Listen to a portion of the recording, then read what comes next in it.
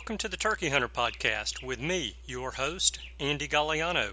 In this podcast, I share with turkey hunters just like you how to have more turkeys on your hunting property and how to have more successful turkey hunts.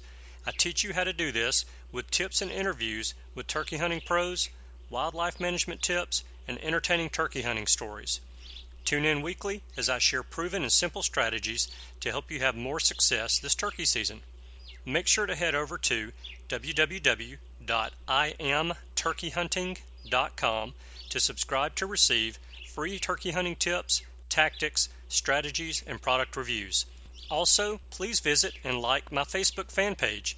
Go to Facebook and search I Am Turkey Hunting, and also feel free to post your turkey hunting photos from this past season and let us know where and when you killed your bird. For all of you Twitter users out there, please follow me on Twitter, where my handle is @TurkeyHitman, and I will be sure to follow you back. And now, for this week's show. Hello and welcome back to this week's episode of the Turkey Hunter Podcast. You are listening to episode 111, Osceola Wild Turkeys with Roger Shields. And I am your host, Ebenezer Scrooge, and we are 97 days, 16 hours, 42 minutes, and 54 seconds away from opening day of spring turkey season in Alabama. So I may be Ebenezer Scrooge when it comes to Christmas, but when it comes to turkey season, I am far from that. I'm more like little Timmy on Christmas Eve. So I mentioned I am Ebenezer Scrooge, and I really am. You know, I kind of feel like the majority of the country has gotten away from what Christmas is all about. And it really just irks me. It crawls all over me when I go into a store like Lowe's or Home Depot in October and they have not even pulled down their Halloween decorations yet, and they've already got their Christmas decorations up. It's all about the dollar, and that is not the reason for the season. So, with all of that being said, despite the fact that I'm Ebenezer Scrooge, I have a very happy person at home, and that is because we went and got a tree last night. So the tree is up. The house is starting to smell like Christmas. The wife is happy, and we don't have any Christmas decorations up yet, other than the tree being in the stand and being in the living room, but the foundation is there, and she is pumped. And I guess really that's a big part of what it's about too. So today, you got a quickie from me, a quickie intro and a quickie outro, because I have to pick up my Yankee buddy John from Virginia at the airport soon. We have our annual dove, rabbit, squirrel, deer, and chupacabra hunt this week, and I always look forward to this trip every year, and this year is no different. I get to hang out with a number of my buddies, whom you all have met in previous episodes. Chip, who's been in several episodes, but the one that most of you will probably remember him from is Old Man Haney's Turkey. That's episode 11. Todd will be there, and Todd is probably the one guy that I turkey hunt with the most, and he was in episode 13, and that is the story about the 13-year-old boy who happened to have shot a turkey and got very excited and forgot the fact that he's not supposed to be using adult words. Of course, I mentioned my Yankee buddy John from episode 19, the Missouri Monster Turkey, and episode 33, the Texas Decoy Massacre, which still tears me up. Eric from episode 17, the Whiskey Turkey. George, who was also on episode 11, Old Man Haney's Turkey, with Chip. And my buddy Brian, who was on episode 34, telling all about the story of our Ohio turkey hunt from a couple of years ago. So, as you guys can probably guess, it's going to be an eventful and fun week with those guys. And since I'm going to be quick today, I want to go ahead and get into today's show. So, today I have Roger Shields with the Florida Fish and Wildlife Conservation Commission to talk about Osceola wild turkeys. I know that there are many of you guys listening to this show who have zero interest in traveling out of state to pursue a Grand Slam, a World Slam, or even a Royal Slam. And right now, this very second, you have zero interest in hunting the Osceola subspecies. But I want to tell you that I believe you're missing out on one of the most unique experiences that a hunter can have while hunting, and that is going to Florida and hunting the Osceola wild turkey. These birds are masters at appearing from and disappearing into nowhere. And speaking of masters, I've said it before and I'll say it again. If an eastern wild turkey has a bachelor's degree in woodsmanship, then the Osceola wild turkey has a master's degree in woodsmanship. And of course, that's just my opinion, and I think it was Jeff Buds, who I had on the show, who disagreed with me because he thinks that easterns are harder to kill than Osceolas. And I'm cool with that. Jeff's killed and hunted lots more Osceolas than I have and probably ever will. So I can't argue that with him, and I wouldn't argue with him even if I could because, like all of you guys, he's entitled to his opinion. Okay, so I digressed a little bit, and I need to get back into today's topic, and that is Roger Shields and Osceola wild turkeys. And I mentioned that Roger is with the Florida Fish and Wildlife Conservation Commission, and he is actually the wild turkey program coordinator for the commission.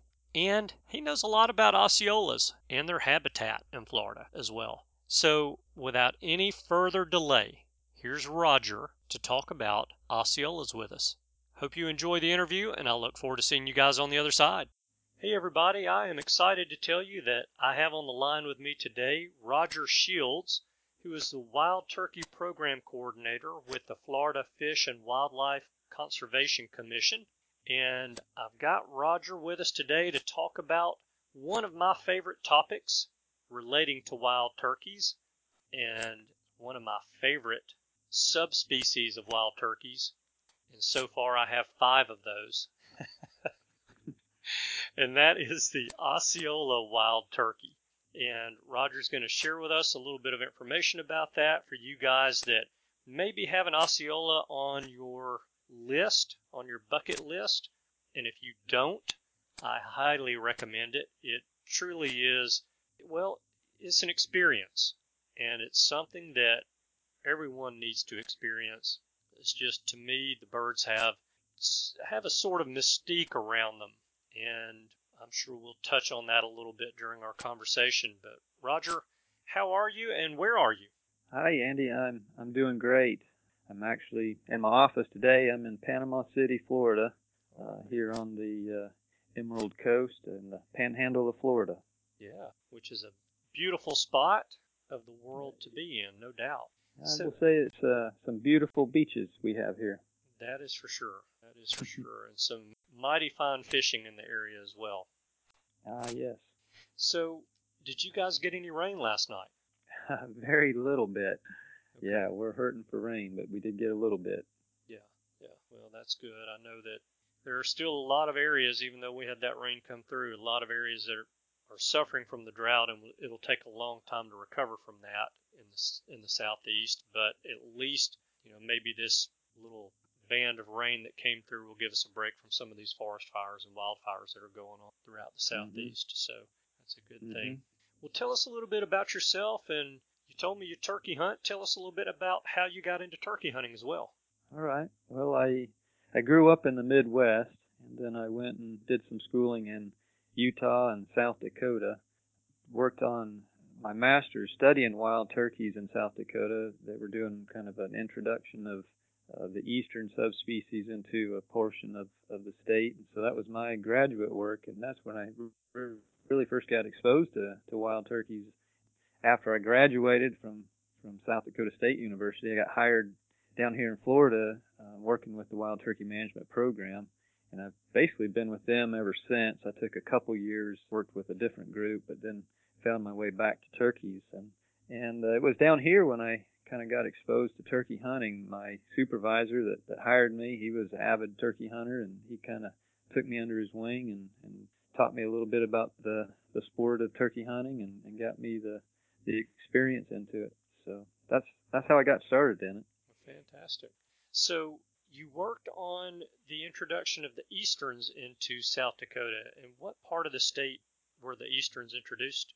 That study was in Grant County in the northeast corner of the state. Okay. The South Dakota Department of Game and Fish had previously experimented with some different subspecies in that, even a little bit further north than Grant County, and a previous graduate student had looked at that.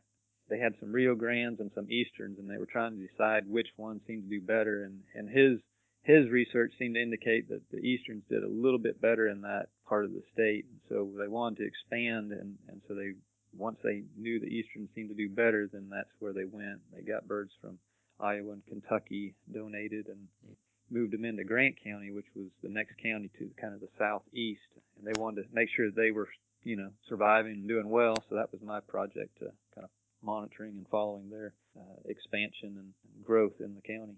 Very cool. And is that Yeah. population alive and well today? As far as I know, yeah, doing pretty well.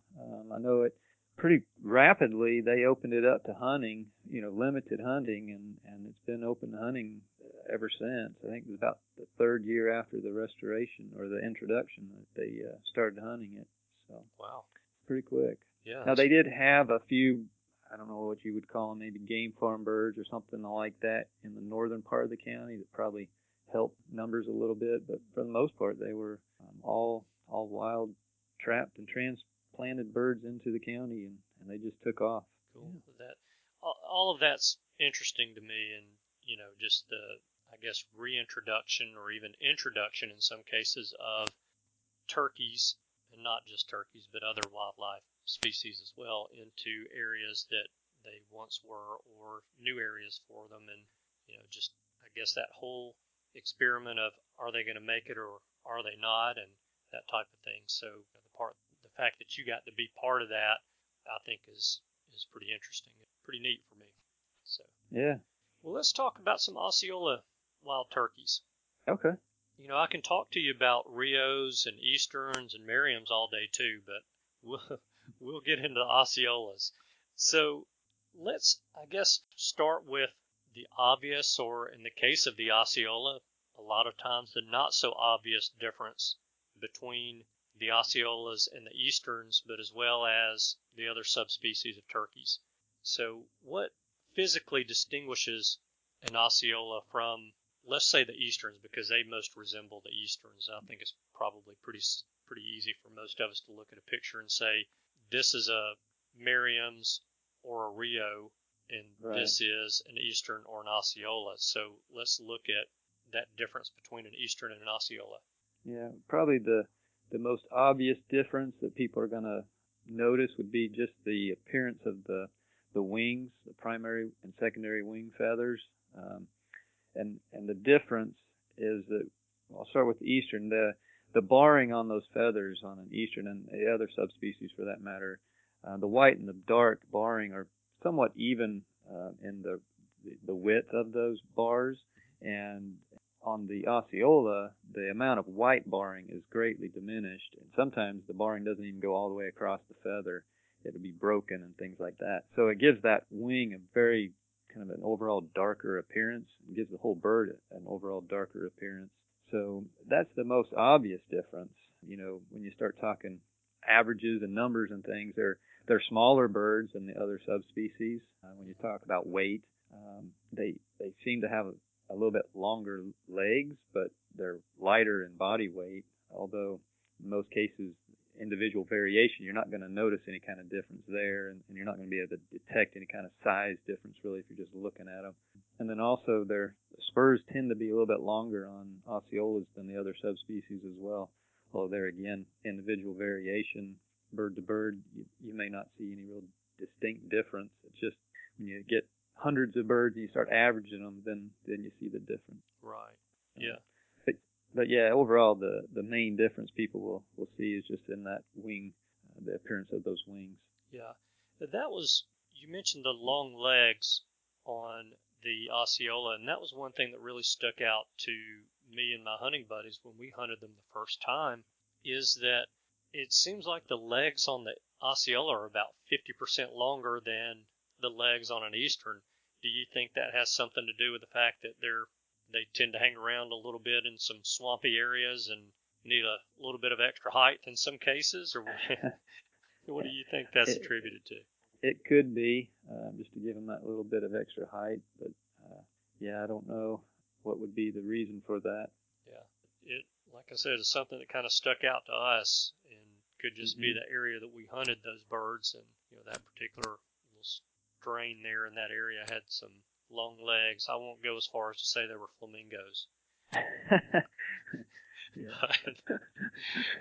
but it was noticeable. We'll leave it at that. Yeah. So, I think for me, like I mentioned when we started our call here, the Osceola has a little bit of a mystique around it. And, I think that the name of the bird I think it's fitting, really. When you study the history and that kind of thing of the Indians in that area, I think that, is, like I said, a fitting name for the turkey. But for those who are listening to the show who don't know, how did the Osceola get its name? All right. Well, the subspecies was described by a gentleman who's an ornithologist, naturalist, traveled pretty broadly around the country in his studies. But he came to Florida and he observed the what he called the Florida wild turkey, and a different appearance than the ones he'd seen elsewhere, particularly the eastern. And so he described it. The gentleman's name was William Earl Dodge Scott.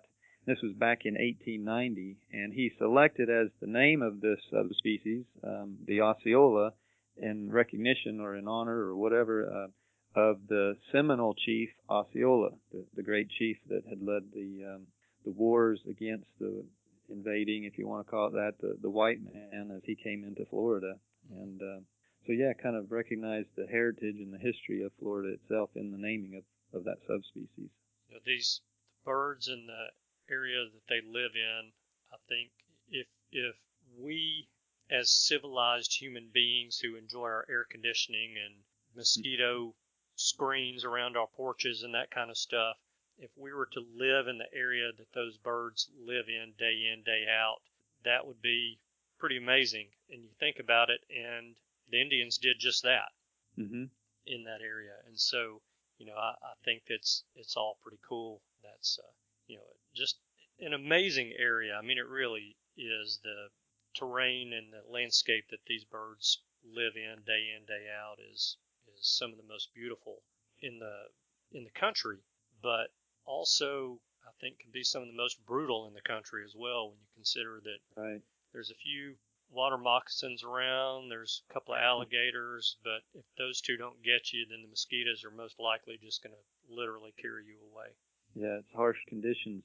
In fact, it's interesting you bring that up because Florida, because of the harsh conditions, for a long time had a very healthy turkey population. This is going back into the 1800s, where a lot of the other states in the Union, in the southeast, we'll say, we're starting to see declines because of the growth of the human population and hunting and loss of habitat, things like that. But Florida was still relatively untouched from all of that because of the harsh conditions. Nobody really wanted to come to Florida. But as technology improved and air conditioning and different things like that came on, and people started coming into Florida, and the population grew, by like in the early 1900s, the population started growing, and that's when we started seeing the turkey population declining.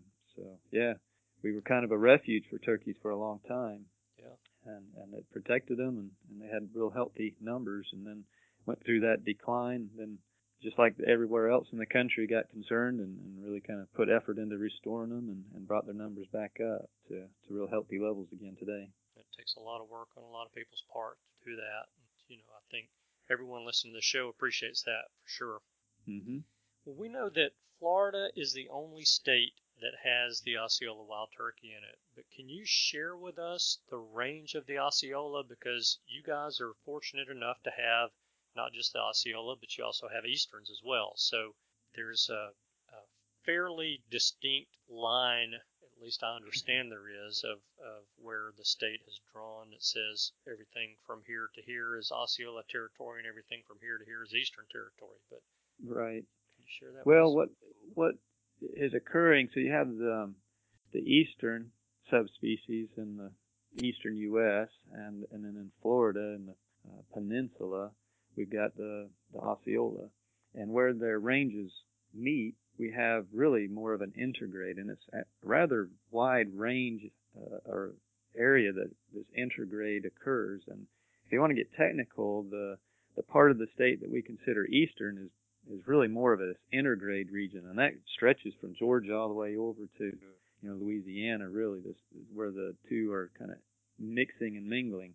So what happened is that folks that were looking at it noticed that the influence of the eastern seemed to disappear, and it became very just kind of pure Osceola at a certain point in the state. And so they kind of had this line, but to make it easy for folks to keep track of, they just kind of, the Turkey Federation and our agency back in the day agreed and settled upon this line that follows county borders, and it basically runs from just north of Jacksonville at an angle kind of south-west, just kind of past Lake City down to what we call the Big Bend area of the state, down there around Cross City and Perry. And so the county lines that along there is really kind of the boundary that we call everything south of that line is, if you find a bird south of that line, we consider it an Osceola.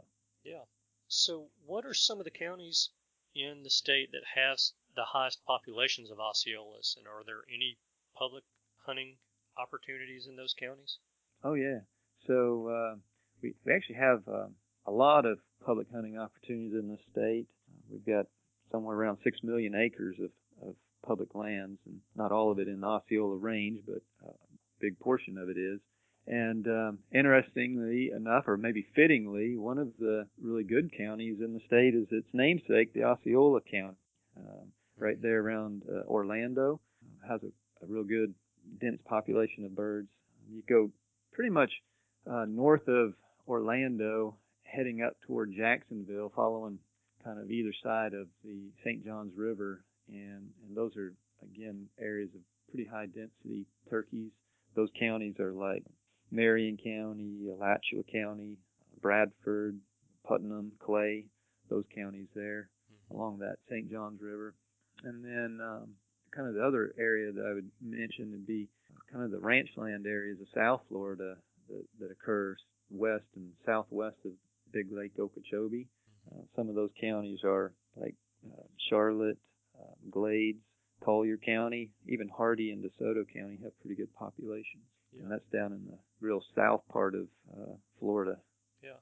I think that when most people hear the word Florida and think of the state, they think of beaches and beautiful girls in bikinis.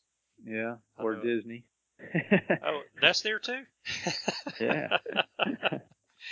And so I don't think a lot of people realize how much or how many farms and ranches there are there. And there, of course, Florida is known for the orange groves and the plantations there, but also the ranches and cattle farmers and those establishments there, and they all of the Osceolas do well in both of those habitats. And so yeah, it's pretty yeah, neat. We do really owe a bit of gratitude to those landowners that have maintained their lands in kind of native conditions and supported our wildlife. And if it weren't for them, and we do have a lot of public land, but we're reliant on those those private lands as much as well. So we're grateful for what they do. And you're absolutely right. The ranch lands support a lot of wild turkeys in South Florida. Yeah, I mean it's interesting. People, like you said, they think of the beaches and the Miami and Disney and Orlando, but there's a lot of really wide open spaces and deep woods you can get lost in rather easily down here too. So that is the truth. Yeah, yep. I think people are kind of amazed to hear of cowboys that come from Florida, but there are a lot of them. There are. So Florida, at least to me, I think is very protective of the numbers of turkeys in its public land areas, and I think that's a good thing. Are there, and I'm saying that along the lines of the areas where there are draws put in Hmm. for tags to hunt a public land area over a specific period of time where it's kind of closed off to the general public and only the people who've drawn are able to go in and hunt. But it's not every public land place where the Osceola habitat is that way, is it? No, no, and what you're referring to is we call our limited entry system. We have quota permits for most of the areas, and then a few of the areas down there are special opportunity hunt areas. But we do have a handful of areas, and generally they're really large properties too. That are you don't have to have any kind of special permit to go and hunt there, any kind of limited entry type permit. They're just open, and you can go, and they're pretty much open the entire season too. So, but going back to the quota system or the limited entry system, the reason we've got that is we've got a lot of pressure on these public lands, and it's just a way of kind of controlling how much pressure these areas do receive, and still, maintaining populations there.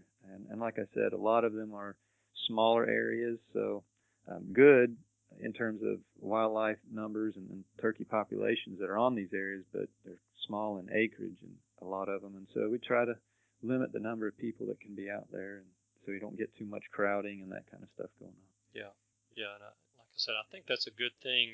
But I know that I hear people from other parts of the country saying, well, it's impossible to go to Florida, nearly impossible to go to Florida and hunt public land down there for an Osceola, and that's just not the case.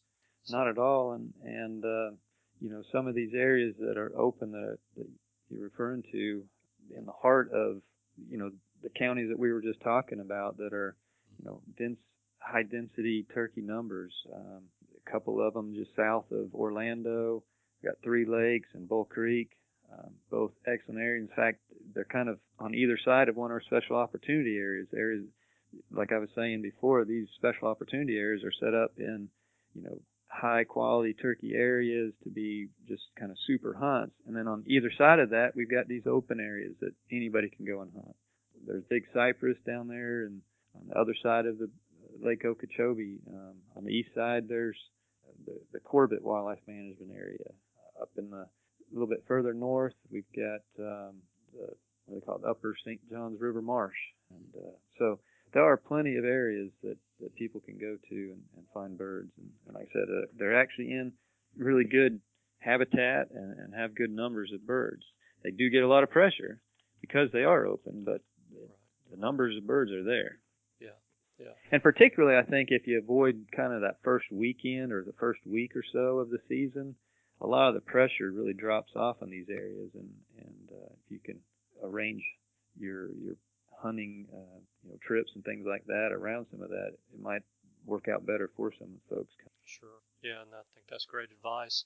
And I keep touching on the public land, but there are some fantastic private land opportunities and some wonderful outfitters in Florida that, some of these cattle farmers and farmers who operate these orange groves and that kind of thing they do have hunting operations that Mm-hmm. open up opportunities there, and it's some fantastic hunting. So there is no shortage of hunting opportunities for Osceolas in the area. Just depends on, like most things in life, you're either going to trade time or you're going to trade money. And That's I think probably a good way of putting it. yeah, I think if you're going to hunt public land, you're going to be trading some time. And Yeah. a lot of, I would say boot leather, but you don't want to wear leather boots, I don't think. So we'll say some boot rubber. How about that? There you go. Yes. So, you mentioned in these areas, maybe letting the first week of the season come and go before someone takes on a public land hunt in Florida.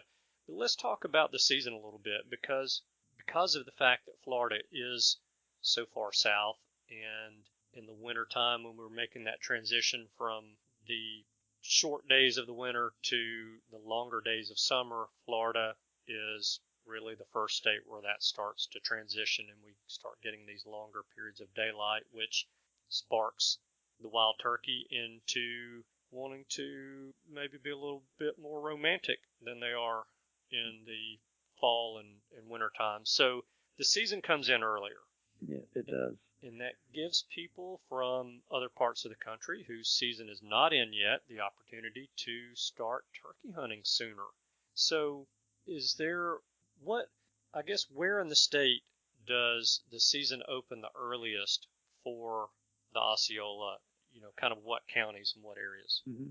So the southern part of the state opens a couple weeks earlier than the rest of the state, the northern part, and it's again we follow kind of an easy to identify line. It's State Road 70. It runs east to west, basically just on the northern tip of Lake Okeechobee, and so all those counties that lay south of that highway, they open every year the first weekend, first Saturday of March with the regular season. Now there's a youth hunt, a 2-day youth hunt, both on private land and a lot of our public lands offer it as well.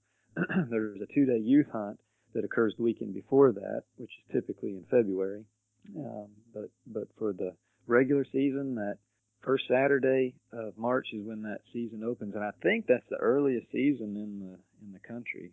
The rest of the state north of that line, it opens 2 weeks later, so that's the third Saturday in March that it opens. Regardless of when it opens, the season runs for 5 full weeks or 6 weekends. It closes on a Sunday. Yeah, it's a nice long season. And actually, you guys, in a lot of the areas of the state, you guys have a lengthy fall season as well, don't you? Yeah. So we have kind of a fall turkey season, depending on what part of the state you're in. It's either a 41-day season or a 58-day season, and that's shotguns are allowed in that fall season. But the turkeys are also legal during the full archery season, which is 30 to 33-day season, during the crossbow season and the muzzleloading gun season. So there's plenty of opportunity as well in the fall to go after birds. And I think that most people listening to this show are spring turkey hunters and they're fall deer hunters or upland bird hunters, that kind of thing, duck hunters. So, I think that if you want to probably avoid the springtime turkey hunting pressure in the public lands, then fall may be a good time to get out there and chase an Osceola through the swamp.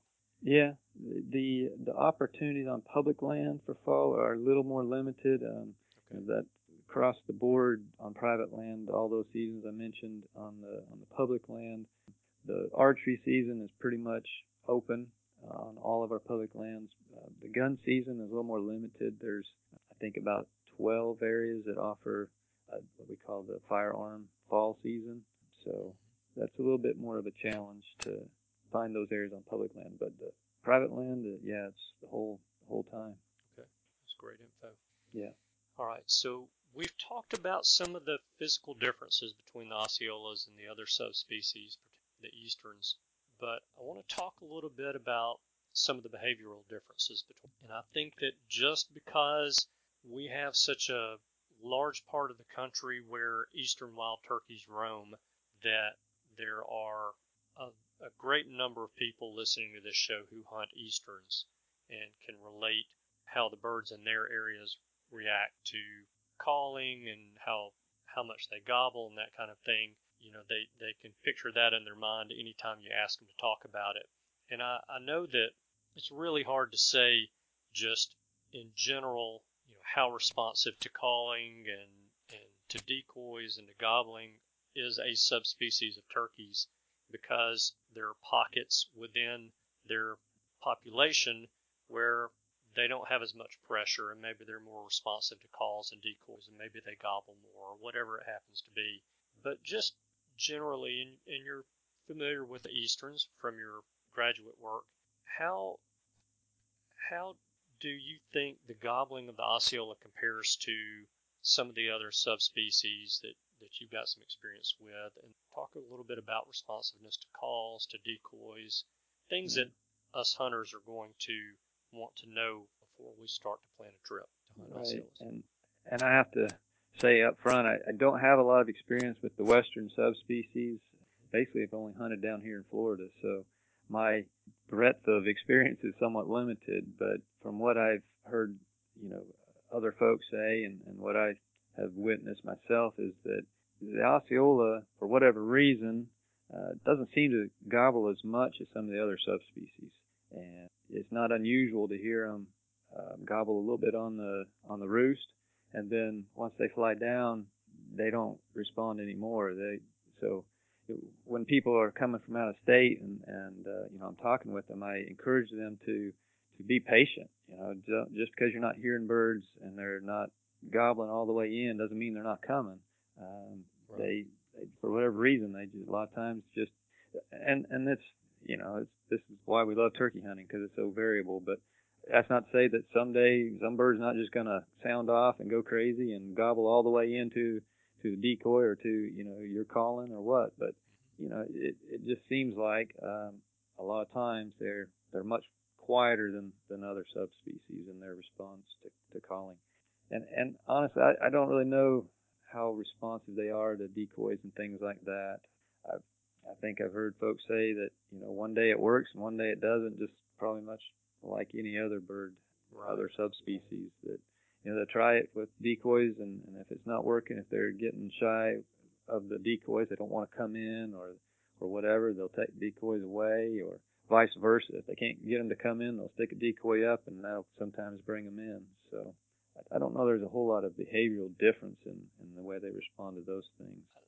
My experience with the Osceolas is limited in hunting them compared to a lot of people, especially turkey hunters in that South Florida area.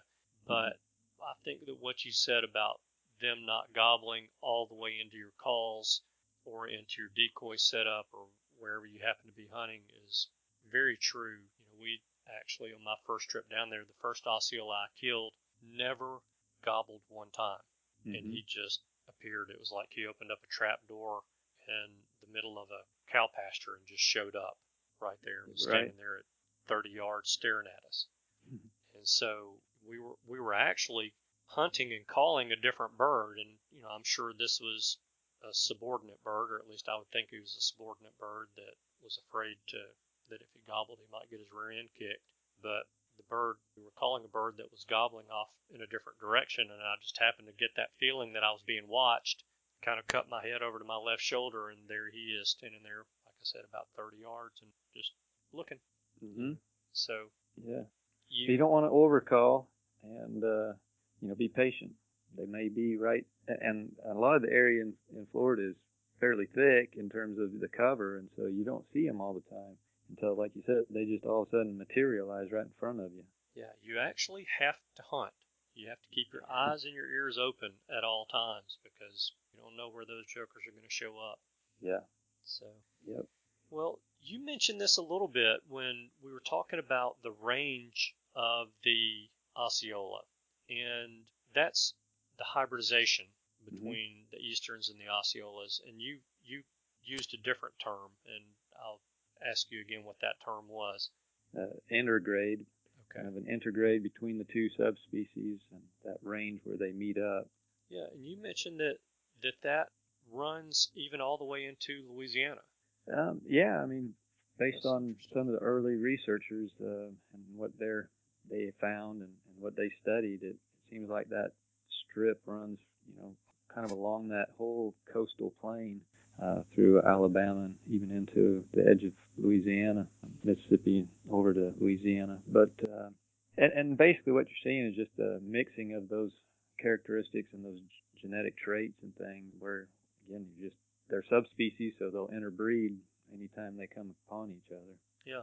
So I guess because of that, and because of the fact that it's been going on forever, there's not much concern or worry with either you as the program coordinator, basically the head turkey guy in the state of Florida. There's no worry about hybridization of the Osceola subspecies and that water getting muddy, so to speak, over a period of time. Yeah, and that line creeping. Not really. I mean, you think about the evolutionary time frame that these subspecies have been occurring or developing, and you know, we're talking thousands of years. Particularly now, as we're a little more sensitive to the differences of the subspecies when we are doing any kind of translocation and moving birds into new areas or trying to restore, kind of restock areas. We're very sensitive of what those birds should be, and then we make sure we're getting the right genetics, if you will, or the right subspecies. So, for example, we did a restoration in the Panhandle a few years back, early 2000s, and we made sure that we were pulling birds from local counties and that they were easterns and being moved into those areas. Conversely, we did a couple other restorations. We did one kind of a restoration to the Everglades. There traditionally had been birds in this, what they call Pine Rockland area of the Everglades.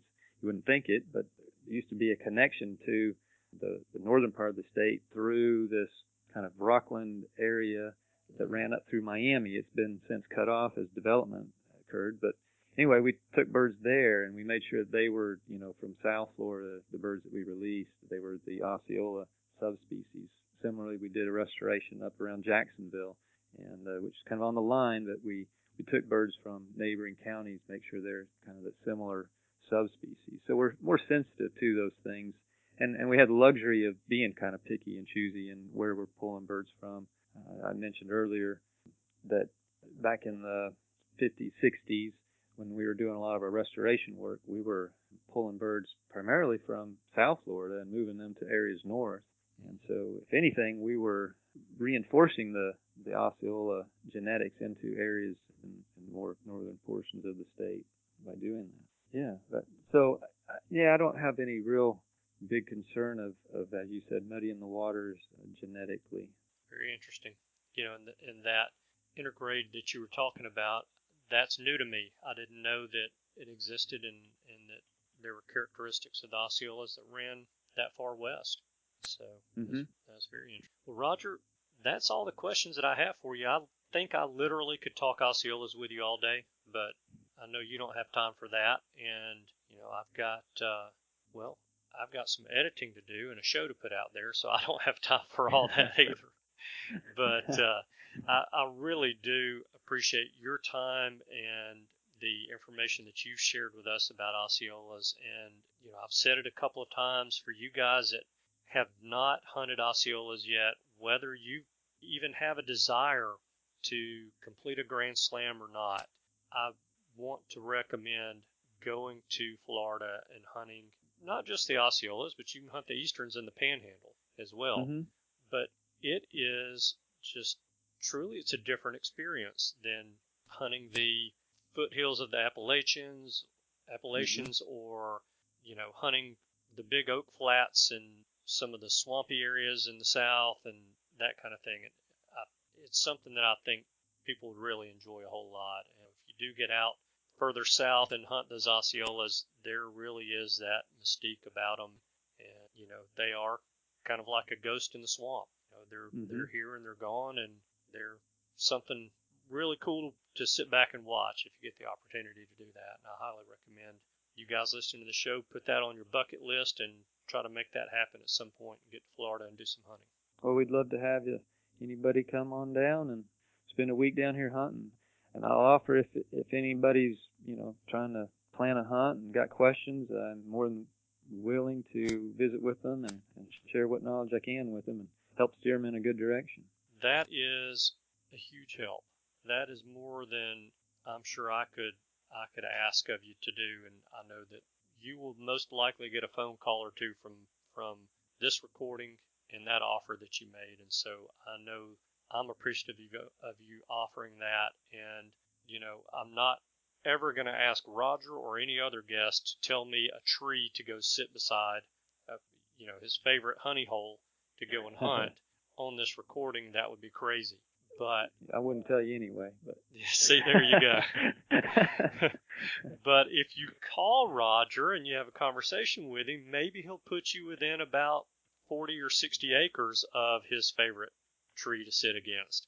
So you never know what'll happen if you make that phone call. So, Roger, thank you for being so gracious and being, gracious with your offer, but gracious with your knowledge and information about the Osceolas. It's been a pleasure talking to you. I wish you and yours a very happy holiday season coming up, and hopefully look forward to maybe doing this again with you sometime soon. All right. Well, thank you. It's been a pleasure visiting with you and talking turkey. We love doing it. Thanks a bunch. I hope you have a great day, and we'll talk again sometime soon. All right. Happy holidays. Thank you. Okay, so first I want to thank Roger for taking time out of what is a very busy schedule to come on the show and share with us what I feel like is some great information for those of us who want to go and hunt Osceola turkeys. And I hope that you guys enjoyed the information that Roger shared with us. All right, so that's it. I'm going to cut you guys loose for the week, but before I do, I need one favor from you guys. Here's the favor for this week. Please like, share, and retweet this week's episode on social media for me. That is a huge help with promoting the show, and it really goes a long way to introduce the show to new listeners, and I appreciate you guys for doing that. All right, so I'm off to the airport to pick up Yankee Buddy John.